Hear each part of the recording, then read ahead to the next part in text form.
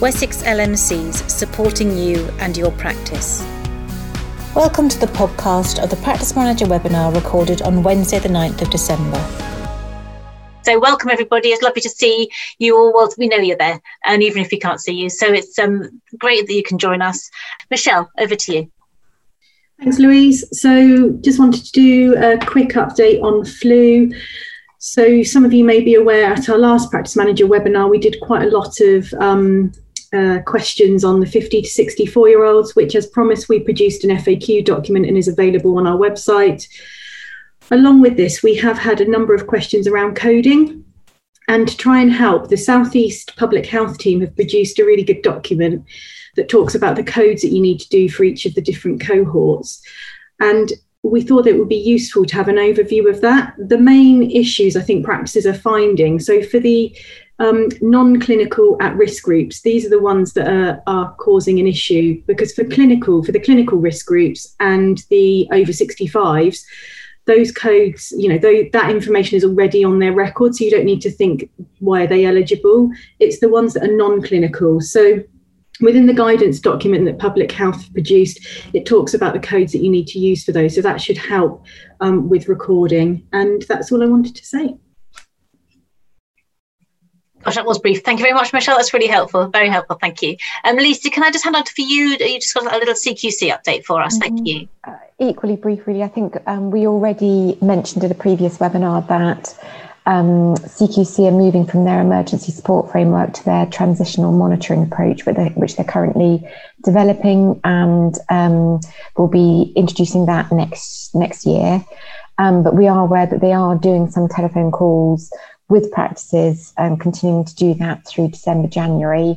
So we just really wanted to make an offer to practices that if anybody would like any additional support, or if they have any questions, if they get a call from CQC, then please do feel free to get in touch with us, and we're very happy to offer whatever support we can.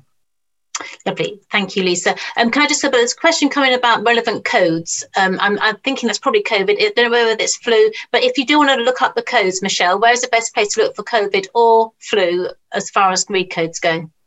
I can definitely answer flu. I can put it on our website, and I'll put that. I can quickly answer that question and put it in the chat box if people want to have a look at that. It's on our flu page, and I think it's flu 2021 coding, but I'll get the exact. Okay, and if it's a COVID question, Nigel, just because we're talking about read codes? They should be in the system now. Okay, so, I always found the easiest way. They're not read codes anymore. They're SNOMED codes. But if you just type in COVID vaccination or COVID, you should come up with a list of codes. If you use the Ardens templates, they're already pre-coded in there and they're updated regularly. Brilliant. Thank you, Nigel. So if you hold on to pass on to you now, please, for a COVID update. Thank you. Thank you. And thank you for joining us today. It's been, dare I say, a really interesting week. Things have been changing almost, not quite by the minute, but certainly by the hour. So just to give you some headlines, because I think probably better that I just give you a few facts about what's going on, and then hopefully you can submit questions, because that's probably better than me sitting here and droning on to you. So as you know, we've got one vaccine at the moment, the Pfizer-BioNTech, and we're waiting for the second one to come on stream. The hospital started vaccinating yesterday. General practice is going to start vaccinating next week. So next Monday and Tuesday practices, there are 10 practices in Hampshire, I think 4 in Dorset and 4 or 6 in BSW, and 1 in North East Hampshire and Farnham, 1 or 2. So there are a number of what they call wave 1 practices who now know when they're going to get their delivery of vaccine and when they're going to get the equipment that comes with the first delivery. So the equipment list is quite extensive. So if you've looked at your vaccine site, you'll get things like a defibrillator, laptops, barcode scanners, goes down to cotton wool balls. Then they've got wave 2 and 3. Wave 2 comes in the middle of next week and wave 3 the following week.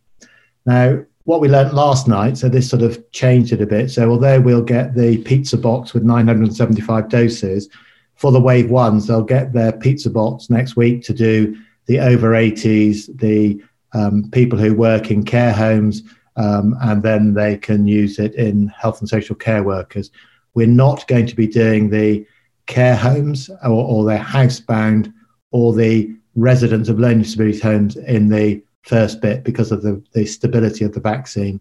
So there's been, you'll have seen some of the newsletters I put out say, yes, we are, no, we're not. So it's not that I'm indecisive or that I can't make my mind up, it's that the advice changes. So the first Pfizer vaccine is a 21-day interval now. They've changed it from 21 to 28 and back to 21. So when you order or when your first delivery comes, you'll get a second delivery 4 weeks later to vaccinate that same group with the second dose of it. The national booking system isn't going to come online for a few weeks. So nationally, they've agreed to put £2 million into additional SMS text messaging, and they're looking to work with, or they've done a deal, we believe, with AccuRx and some other providers, which will be available for practice to use to help run their clinics. Consent, we thought, was going to have to be on paper, although on the webinar last night, they said that the consent could be informed consent and recorded in the Pinnacle software, not in your clinical systems. The clinical systems will be compliant, we think, but that may take, again, 2 or 3 weeks before they become compliant, and you can barcode scan the vials of the vaccine to go into the patient information that you're going to need to collect. Lots of people are worried about clinical waste. Don't worry about your clinical waste. The companies that do it have been stood up to do more of it because of the PPE and the needles and syringes you're going to use for the vaccination. So that's all that. So we had these practices really enthusiastic, ready to go. Logistically got it all sorted out. I can go through some of the things to do with the vials, but rather than go through it, you may all well know about how easy to use or how difficult it is to use, but I'll wait for any questions on that. But this morning, there's been a report from the regulator that there were 2 people yesterday in the hospitals who were vaccinated who had severe allergic reactions. So they've put out some advice, and it certainly potentially changes things. So what they're saying is we shouldn't be giving the Pfizer-BioNTech vaccine to anyone who's got any past history of significant allergy, whether that's to food, whether it's to antibiotics, or whether it's to vaccines. They should not be given the Pfizer-BioNTech until we know more information. And the advice is that at the site that you're delivering it, you should have full resuscitation equipment and trained staff. So you should have a defibrillator, you should have access to an anaphylaxis box and people who are trained to deal with that. So the other bit that's come out of that is the advice we're getting is that now anybody that's had a Pfizer-BioNTech vaccine should probably wait under observation for 15 minutes afterwards. Now, that hasn't been totally confirmed. It's what we've been told, but we'll wait till more information comes out later on today, hopefully, or tomorrow, because obviously all the logistical planning that people have put into going live next week changes because of that fact. So I'm going to stop there, and then I'll answer any questions or cover any other areas where people aren't sure. Thank you, Nigel. So I'll just rattle through the questions and we'll just see how we get on. We have a GP and a nurse who've both tested positive for antibodies for COVID. They're asking if they still need to have the vaccine. Yeah, so just remember, just because you've got antibodies doesn't mean you're immune. So if you've been vaccinated or you've had the disease and you've got antibodies, we don't know how long those antibodies will last for. So it doesn't mean you can go and work in the COVID hot site without any PPE and you can't catch the vaccine. I can't catch the virus. In both the studies for AstraZeneca and Pfizer-BioNTech, they had a placebo group and people who got the active vaccine. And what both have shown is that people did catch COVID in the placebo group, which is not surprising. And some of them were admitted to hospital and some of them were severely affected by COVID. But in both the vaccinated groups in Pfizer-BioNTech and AstraZeneca, I don't think there was anybody admitted to hospital and nobody had serious side effects of the virus. And what they think is it gives you this protective element. And they talk about the effectiveness of the vaccine. I think we just need to be a bit careful that we don't say, 94%, that's much better than 92%. You can't look at it like that. Both vaccines are deemed to be effective. What we're waiting for is all the safety data to do with the AstraZeneca one before it gets a license, which hopefully will be in the near future.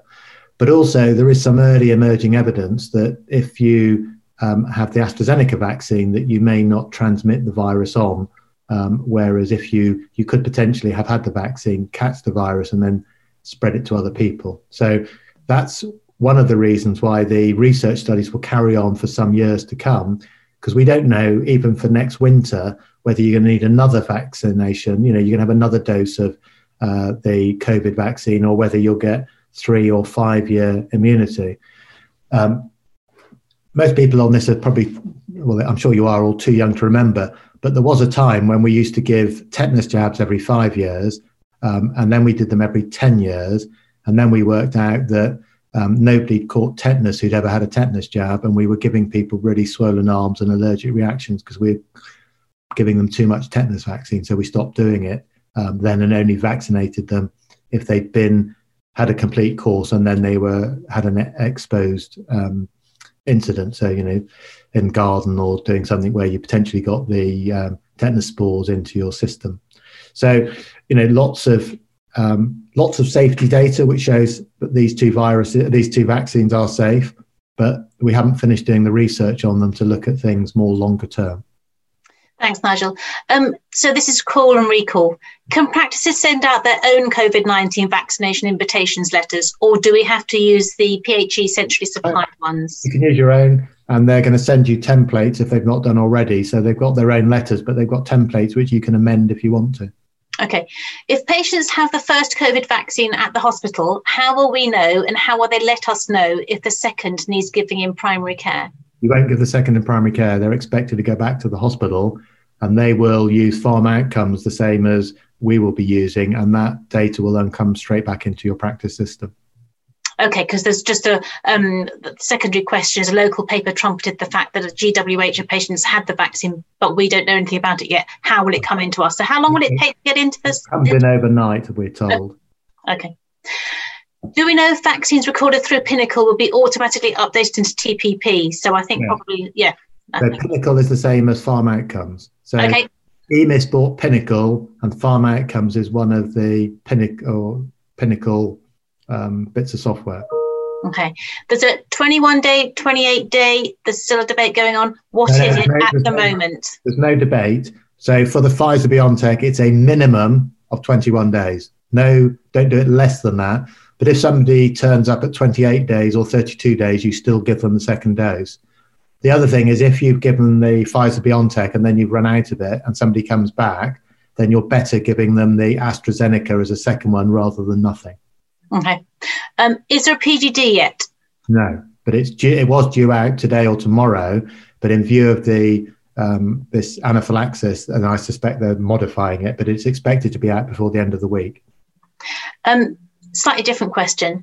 Why have so many practices in Dorset not signed up to the enhanced service? They have. They've all signed up. Yes, I don't know where someone's got that from. Interesting. Clinical waste. So just to be clear then, as far as we're aware, we've asked for returns from the CCGs. All practices in Bath, North East Somerset, Wiltshire and Swindon have signed up. All the Dorset practices have signed up. All the Hampshire and Isle of Wight practices, with the exception of 4 practices in North East Hampshire and Farnham, have signed up. So we've got wide coverage. Okay, thank you. Clinical waste. If you're not using an NHS site, can you transport it back to your own practice? They should be arranging clinical waste to be picked up from your non-NHS site. Okay. So I would pick that up with your CCG, because we've got the meeting I've got a meeting in between them, but at 3:00 I've got a meeting of the primary care leads across Hampshire, and I'll pick it up at that meeting. Okay. Snowbed codes. Do we have the codes that we should search for significant allergy? No, you should just, if you add it as an allergy, then it certainly on system 1, I think it allows you to say, is this mild, moderate or severe? I mean, the problem we're going to have is lots of people have got recorded allergies of penicillin because as a child they got a rash, which was probably related to the illness, not the penicillin they were given for a sore throat.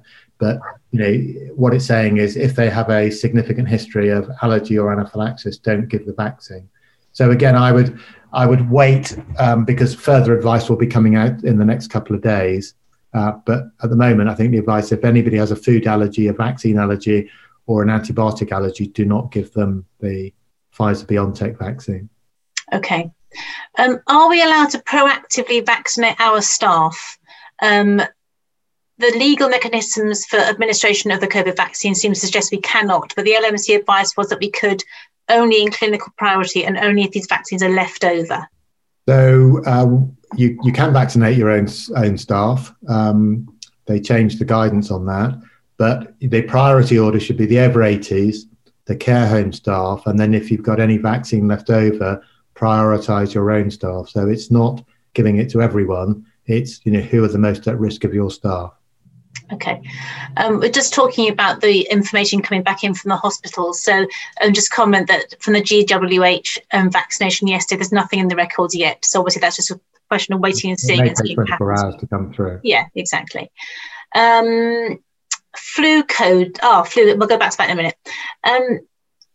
Collaboration agreement states that workforce need to be tested for COVID before giving the vaccines. Is the routine testing to be rolled out in primary care like secondary care have soon? So the COVID, I don't think it quite says that. So I'd need to go and have a look. But practices have got swabs and they're looking at the lateral flow test, but it's not available in all practices and it won't be in the near future. So I can't remember reading anything in the collaborative agreement that says before you start vaccinating, you have to have a COVID test. Okay. Going back to the vaccine wastage, there's a clawback 5% wastage issue that people seem to want a little bit of clarification over. So the vaccine is really precious. We can't afford to waste it. So what they don't want you to do is have your 3.5 days and then have 200 vaccines left and just say, we'll chuck that away.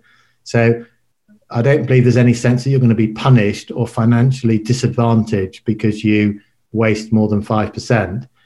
So if you get the vaccine, the vial has got 0.2 mils of the vaccine in it. So it's this messenger RNA wrapped with 4 layers of lipid. So that's then freeze dried to -70 to keep it stable. You then have a syringe and you draw up 1.8 mils of the normal saline and you'll get the dilutant and the proper syringe. You'll inject it and then you take 1.8 mils of air out and then you gently invert it 10 times. And that then mixes it. If you then suddenly shake it, it will go all frothy, which means you've broken the lipid down and then you've also damaged the messenger RNA and the vaccine becomes inactive. So they then provide you with a different syringe and different needle, and then you draw up the dose, which is 0.3 of a mil, and then you give it. You don't change the needle. So some of your nurses will say, oh, no, we must change the needle. If they tell you that, they haven't watched the COVID vaccination training video, which is quite explicit. You don't need to change the needle, and then you give the injection. So that's how that is. Okay, thanks, Nigel. There's lots of queries about the allergic reaction, but I think you're going to send out some information, aren't you, to clarify that? So I think we might. What are the questions? If somebody has been allergic to penicillin and might give them a rash, is that the sort of person we shouldn't give the vaccine to, or do they have to have had an anaphylaxis reaction before for you to say don't give the vaccination? They're talking about having a severe anaphylactic reaction, but again, I'd probably wait till the formal advice comes out.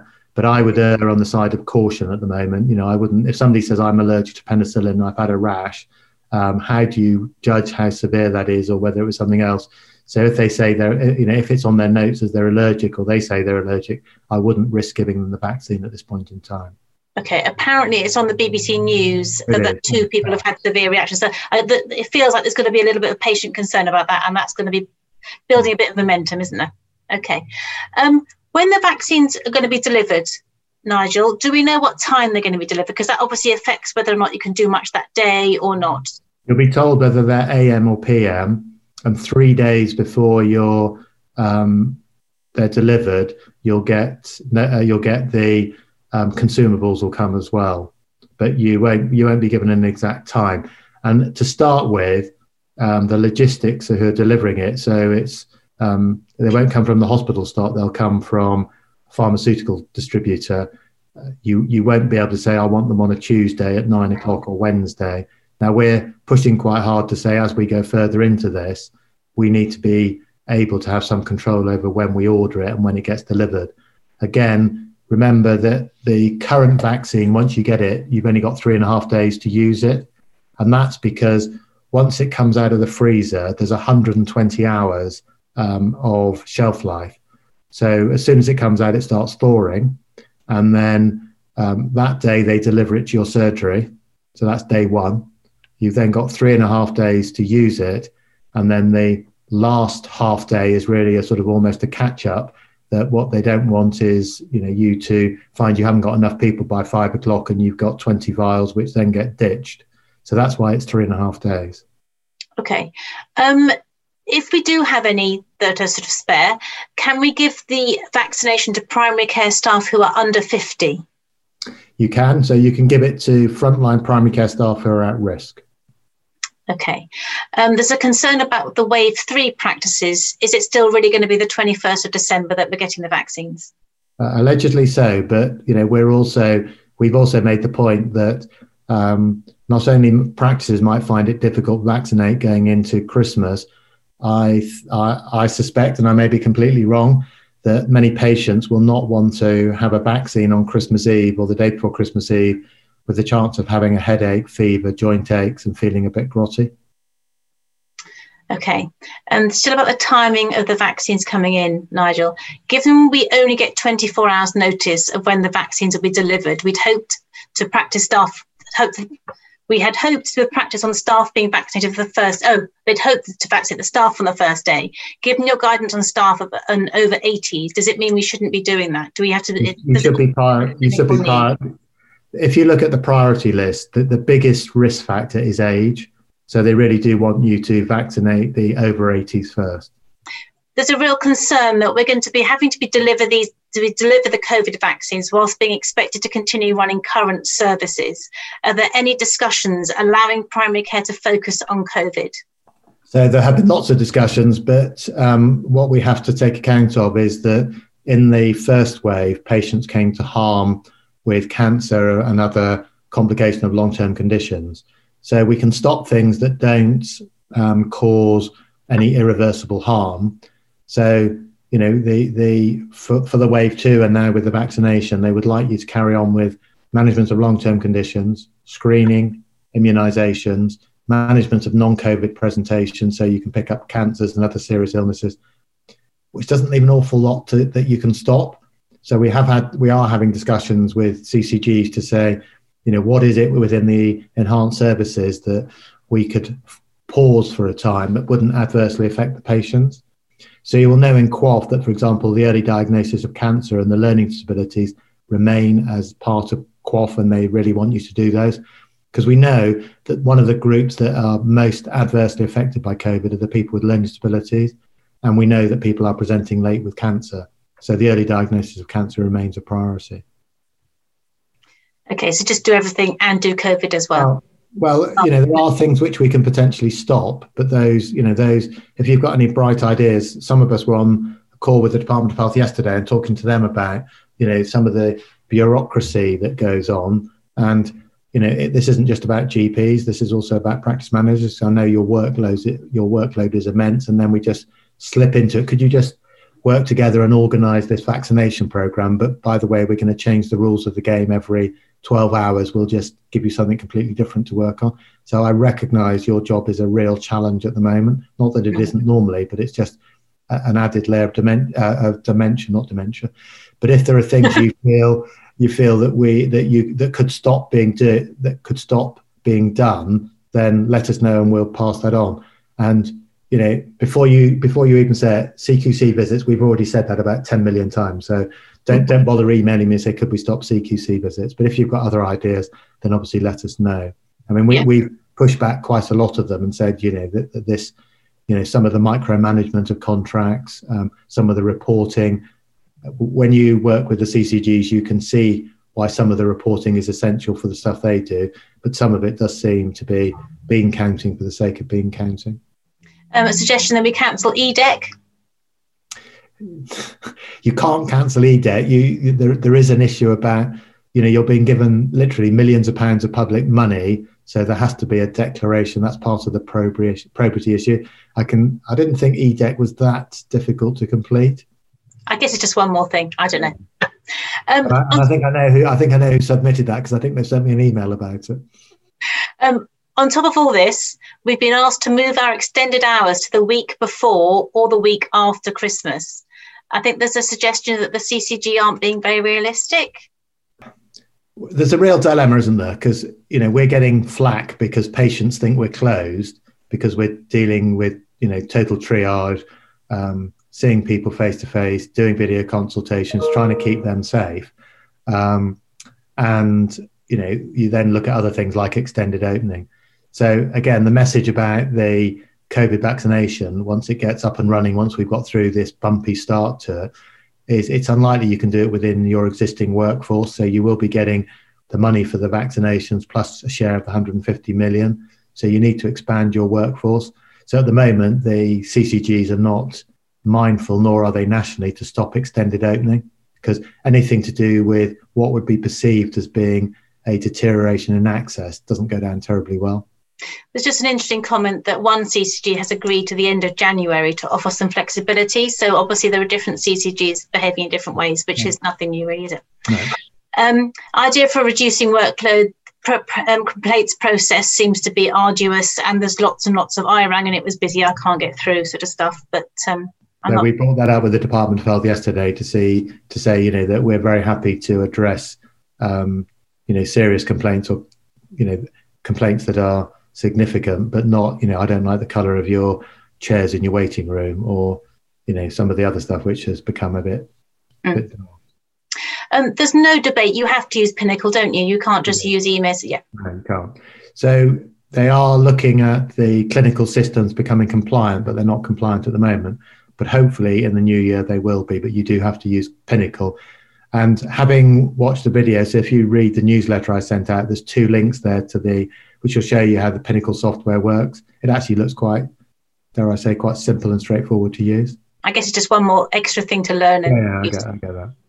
Do GPs and nurses really have to complete the competence assessment? Yes.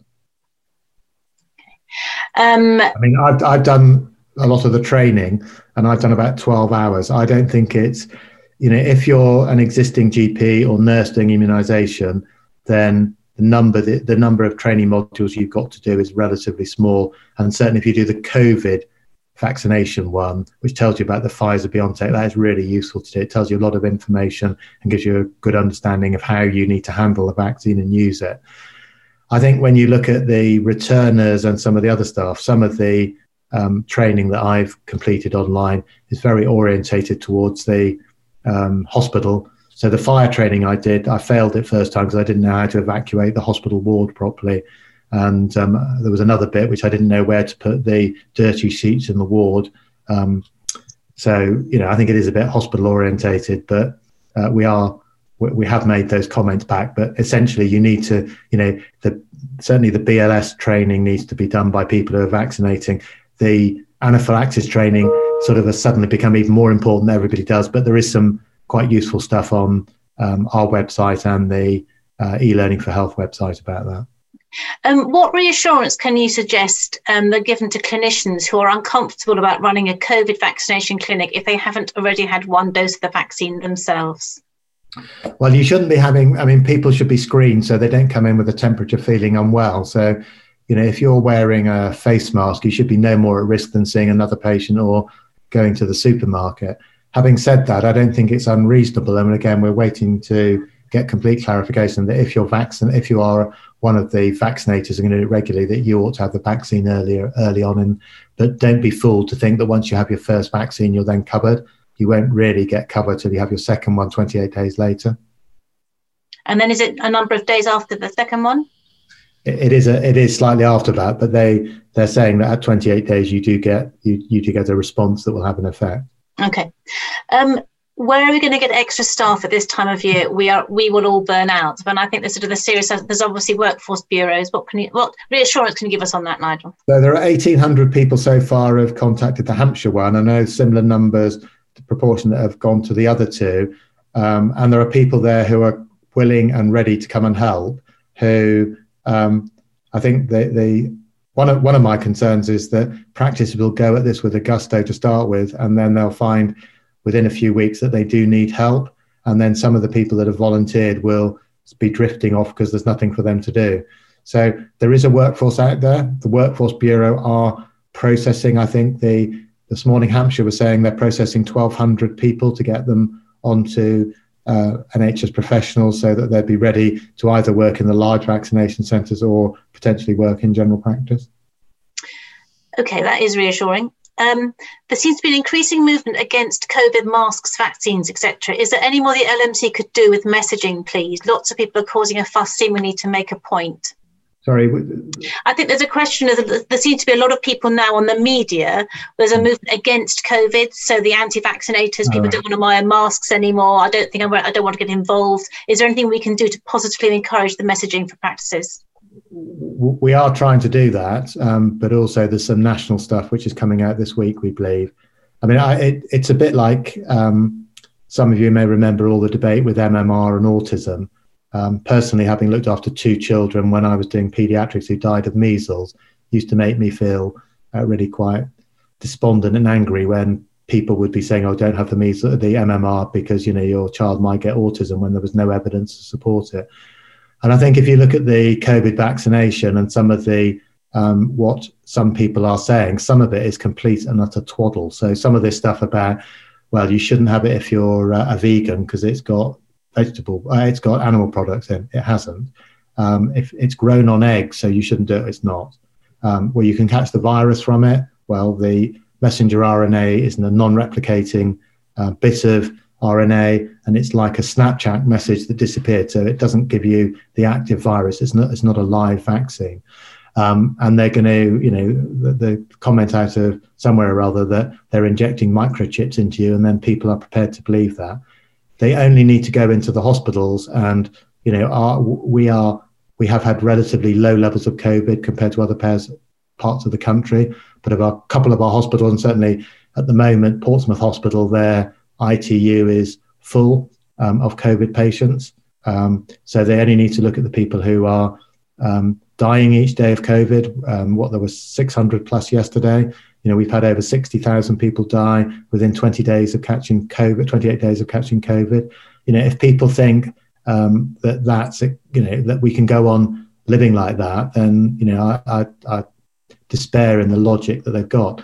The other thing which we don't know enough about yet is this thing called long COVID. So there are patients who are in the younger age group who've got COVID, who've then got long-term complications of the COVID, and that's what's been called long COVID. Some of them are mental health, some of them are neurological, some of them are cardiac, some of them are respiratory. But it will be a while before we can see, so what percentage of people will get these long-term side effects. So, if anybody thinks that it's much better that we don't do anything, we just carry on in the state we are, rather than we get on and vaccinate people, I think that's, in my humble opinion, an illogical thing. I have to say I will be in the queue to have my COVID vaccination as soon as I'm allowed to have it. I think we are trying to send messages out to practices, and we've been doing that for the last sort of 10 days or so, trying to, when things are changing. So you can either tweet it, put it on Facebook, put it posters up in your whatever you can do. But maybe we'll try and make that a bit stronger. It's difficult, isn't it, to try and appeal to the right people at the right time in the right way. This might involve you, actually, Michelle. Can we advise the correct immunisation training for healthcare professionals as per the enhanced service? The e-learning for health seems to take 7 hours. Is this correct? And do GPs really need to do it? So we have developed a table. This is using the PHE guidance and putting in the links into that. So where you access these training, it is e-learning for health. I don't know, Nigel, if you want to comment on that. I think that is the only option.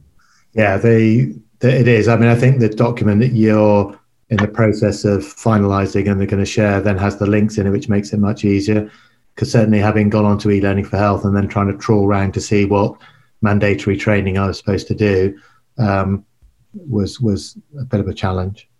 And there's a 3-page competency self-assessment document which has to be ratified by a supervisor. Does everybody have to do that? The returners do. Okay.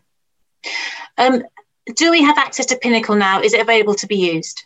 It will be shortly. So it is used in pharmacies. So they use it all the time.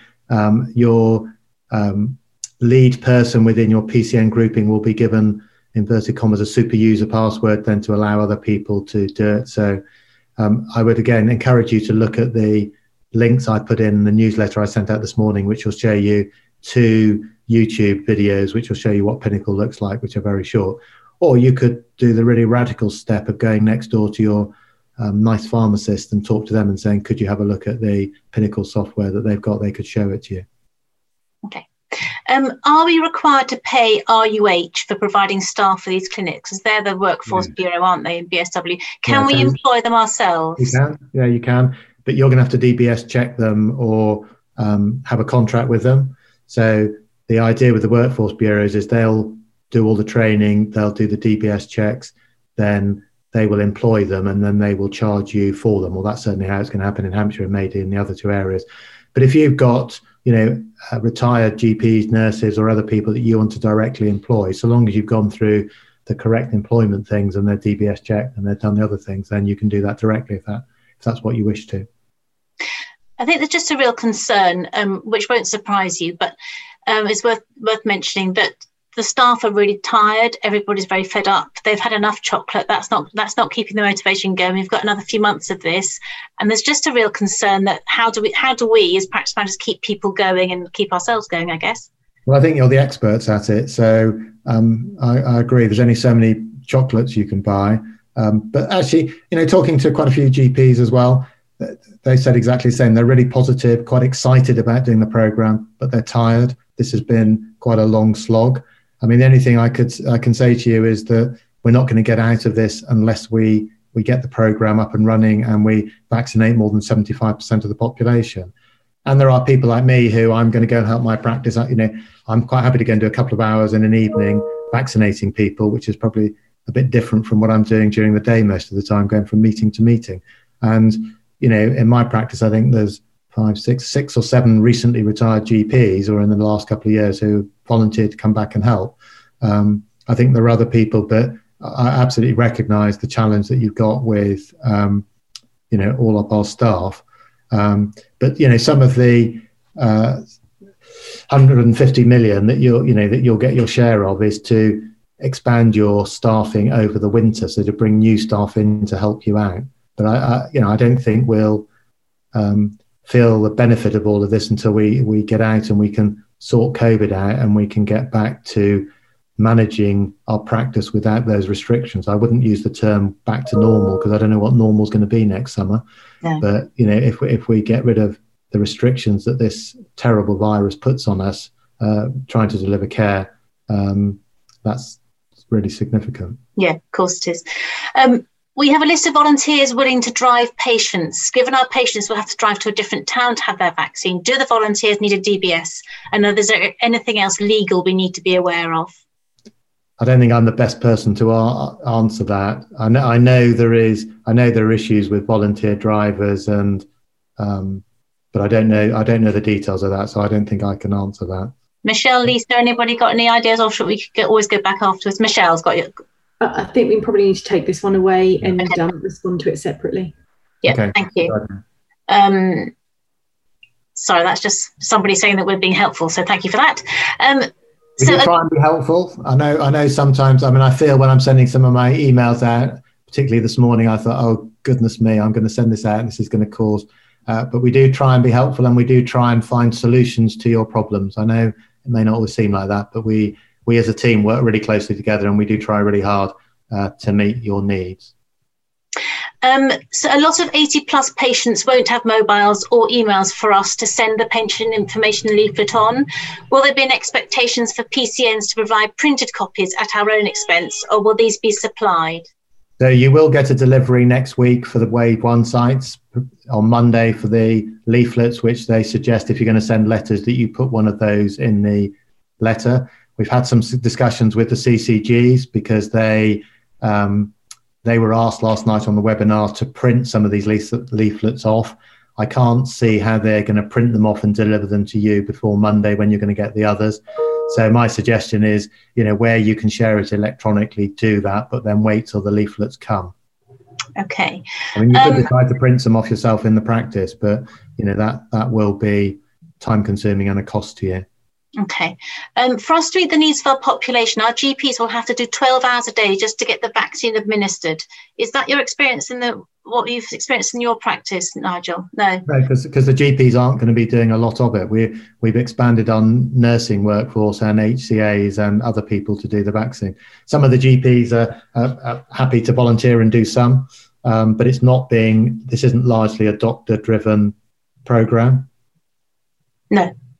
Talking to some of the nurses and the HCAs, who many of them work less than full time, again realise that if we're going to get out of this, we need to pull together as a community and therefore contribute to it. People are doing lots of amazing things in communities during this, looking after the elderly, doing their shopping, doing all sorts of things, and this is a role that we can play in general practice. There's a comment here that I think will echo some of the things you said, Nigel. We've had a lady who's an ex-practice nurse, keen to help, but tried to work through the process to volunteer and has come back. It's so long-winded, has completely been put off doing it. So the question then is, what would that person want to do? So, are they still registered with the NMC? Do they have, can they come and work with you as a nurse, or are they going to come work as a vaccinator? I think it's what role do they want, and what do you, how do you want to use their skills? And as Wave 2 and Wave 3, are they actually confirmed yet, Nigel? Wave 2 has been confirmed, Wave 3 hasn't. But if you think Wave 2 is only 2 days after we have Wave 1, it's not a lot of time to do the PDSA cycle and do a lot of learning and implementing the change. Just go back to the leaflets. Will they be sent to us electronically so we can send them out with a letter via doc mail? No, they're already. You can already get them electronically on the PHE website. My understanding is the actual leaflets are going to be sent to you, and they've done them in different languages and in Braille. So if you need specific ones rather than the general ones, then you can order those. Okay. Can you just clarify about the 15 minutes? Do they have to wait 15 minutes after having the vaccine? So as you know, we started off saying, yes, you do. And then we said, no, we've got clear guidance, you don't. But because of these 2 cases of severe anaphylaxis, what we're hearing, and I'm waiting to see it in writing, is that we are probably going to have to get everybody to wait 15 minutes after they've been vaccinated. So the reason I sent that out earlier was that's what we've been told. I haven't seen it in formal writing, but we've only just seen the regulator's warning that was sent out. But we think at the moment that's the most likely thing, although these things do always change. We could say nothing and then wait till Monday and then suddenly say to you all, oh, by the way, you've got to keep people 15 minutes, which would probably be worse than where we are at the moment. Okay, and a couple of questions have come in before the webinar. Public liability for non-practice staff working on our premises and patients? Well, if you've got your public liability insurance, then you're covered. Under the CNSGP, anybody working under a primary care contract is covered. So it doesn't matter who they're employed by in that sense. The only thing I would say is any of these volunteers that are doing anything clinically, vaccinating, just make sure you do have a contract with them, because that's working under the contract is what gives them the indemnity. Okay. And if we are using an off-site venue away from the practice, can we get more oxygen? I don't know the answer to that. Certainly, it's one of the questions we've asked, because the deliveries are going to come with oxygen masks, but no oxygen. So obviously, if you're in your own practice or in a shared premises, there's probably going to be oxygen there, but that's not the same for the church halls or everything else. But that's the question we haven't got an answer to at the moment.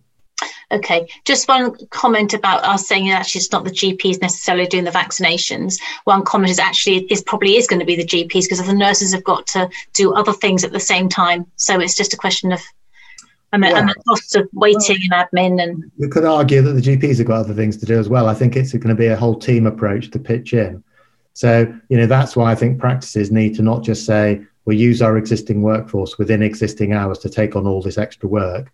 It's actually, how can we manage it? Are people who work less than full time, could they do more of it? Could they do some more hours to be able to deliver this program, whether they be HCAs, nurses or doctors? Okay. Michelle, there's been also a request for the link to the COVID training video. Where are you putting the very helpful table with all the training links in? Where is that going to be so people can access it really easily? Dawn has literally done it while we were talking. So it's on our COVID-19 webpage. We've updated that today. So that's all available on there. And that's from the homepage. You can just click on the homepage, can't you? Lovely. And just a final question for you, I think, Michelle, flu coding. Ardens have said it only needs to be recorded on the vaccination screen and needs no other codes for payment. Is that right? That's interesting. I think we need to just go and look at what Ardens have said there. So my understanding is that if you're over 65 or if you're 50 to 64 cohorts, you do only need to, you need to record that you've given a flu vaccine, because the eligible groups are taken from their age. The clinical at risk, most of those will also be coded. So things like diabetes, etc. They're going to have a diagnosis code on their record. The issue is around the non-clinical at risk. And my understanding is that they do need to have an eligible code to ensure that they then get picked up that they've had a flu vaccine. But we can clarify that. But my understanding was they did need the eligible code to be added. So the things that would fall within that are the household contacts of shielded patients, the health and social care workers. Those types of code do also need to be added onto the clinical record. Okay, thank you, Michelle. Nigel, I know you need to go because you've got another meeting that you need to be chairing. So thank you very much for that. Thank you, Michelle. Thank you, Lisa. We have come to the end of the questions. Thank you, Dawn, for being there as supportive and putting on the website. That's been really helpful. So very nice to see you. There's a news webinar next week, the 16th. And then we've also got in our diary one on the 23rd of December, which is probably the last thing you want to do is see us again, just so close to Christmas. But we thought actually with things moving so quickly, that would be helpful. So it'll be Wednesday at 1:00. Great. Okay, thank you very much, everybody, and take care. See you soon. Thanks very much, everybody. Wessex LMCs, supporting you and your practice.